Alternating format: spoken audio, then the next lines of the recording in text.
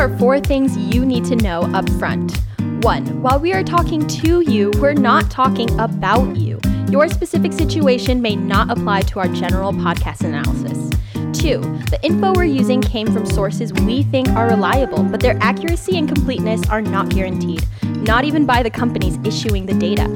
3. You cannot rely on the past results of any investment for future performance. The past is never exactly repeated, so past results can never predict future performance with any reliability.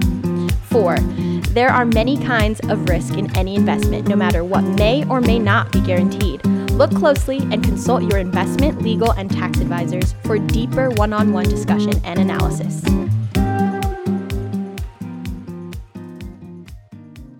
Welcome to our podcast, our first podcast about investing. Investing. What is investing? Everybody get musical. What is investing? It's not a song. I mean, it's putting money towards something with the hope of a return. Yeah, that's reasonable. Putting like anything towards something in hope of return. Like I invest in myself by just working out. That's what I think of. So Yeah. It's putting something of yourself forward in the hopes of getting something else out of it. And in this case, we're talking about investing our money, which was the result of having done great workouts and achieved an elite status as an athlete, as a professional, and getting rewarded for it, right? Yeah.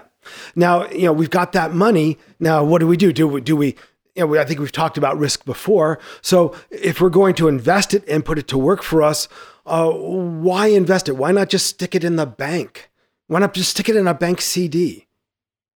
Because that's not really our money working for us. And the whole goal is to have the money work for us and allow us to, have it fund a certain amount of our lifestyle.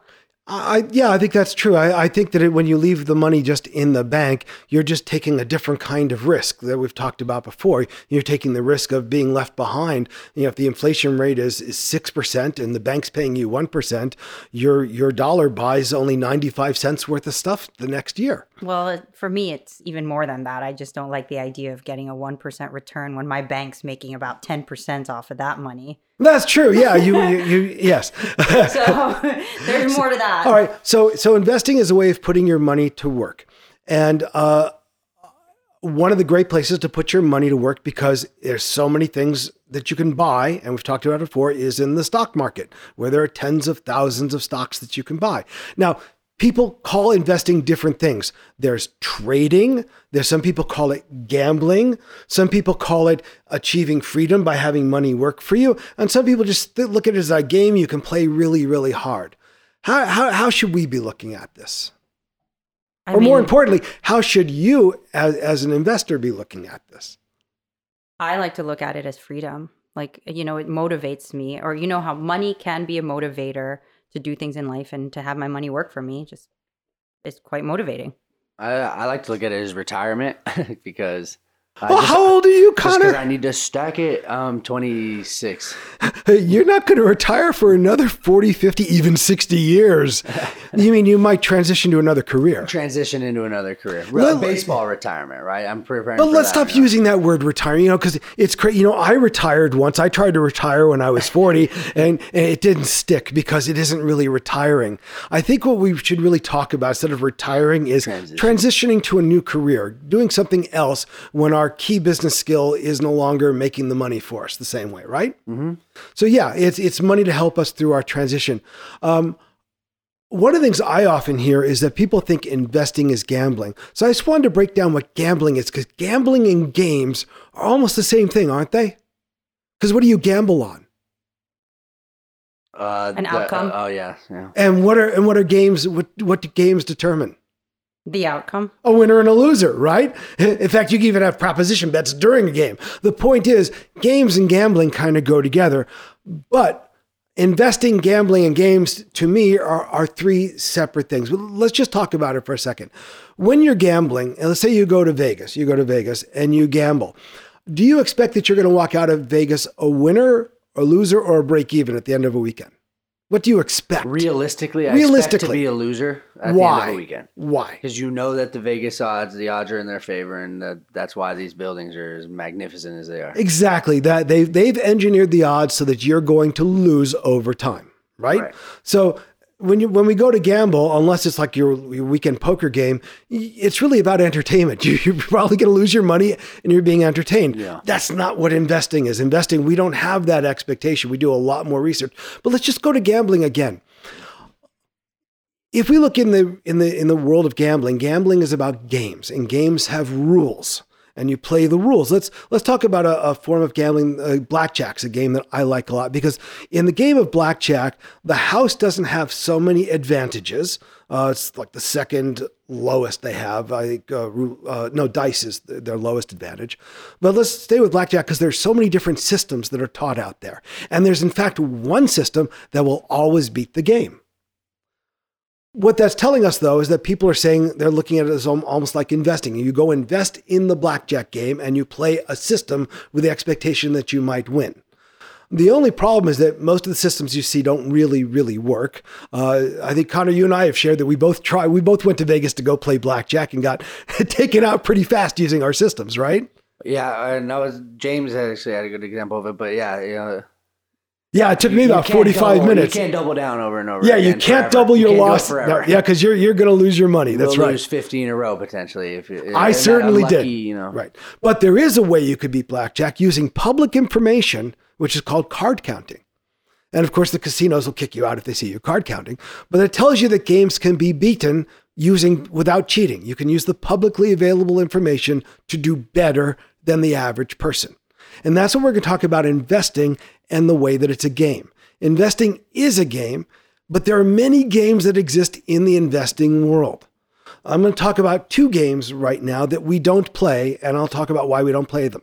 The first one's called algorithmic trading. You might have heard about how big computers automatically trade stocks these days. Mm-hmm. Well, that's what algorithmic trading is. And these are huge amounts of money. And these are firms that spend literally tens of millions of dollars to make sure their trades get executed the fastest, the first. They are the first in line to get fed every single time.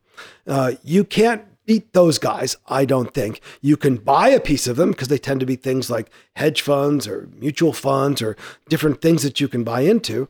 But the other thing that's like that you've probably heard about is called day trading. Do you know what day trading is? Have you heard of it? I mean, I've heard of it, but I've never done it myself. All right. Day trading is when you or I, as a retail investor, sit at our computer and try to trade like the big boys. I see it go up a tick, grab my profit, right? And try to trade stuff really, really fast. Because if I have commission-free trading, right, I'm not paying to trade, right? Why shouldn't I? But you are paying to trade. Did you know that? When you as a retail investor go to trade, you're paying to trade, even if it's commission-free. With risk? That we take? No, has nothing to do with risk. You're paying in a very risk-free way that you don't even realize. Is it the potential earnings from keeping it in there off the interest? No, it has to do with the fact that when you enter a trade into a computer system, that information is public as it's moving down the digital pipelines toward the exchange to be filled. Now, that is actually a physical wire it moves down, and it doesn't move at the speed of light.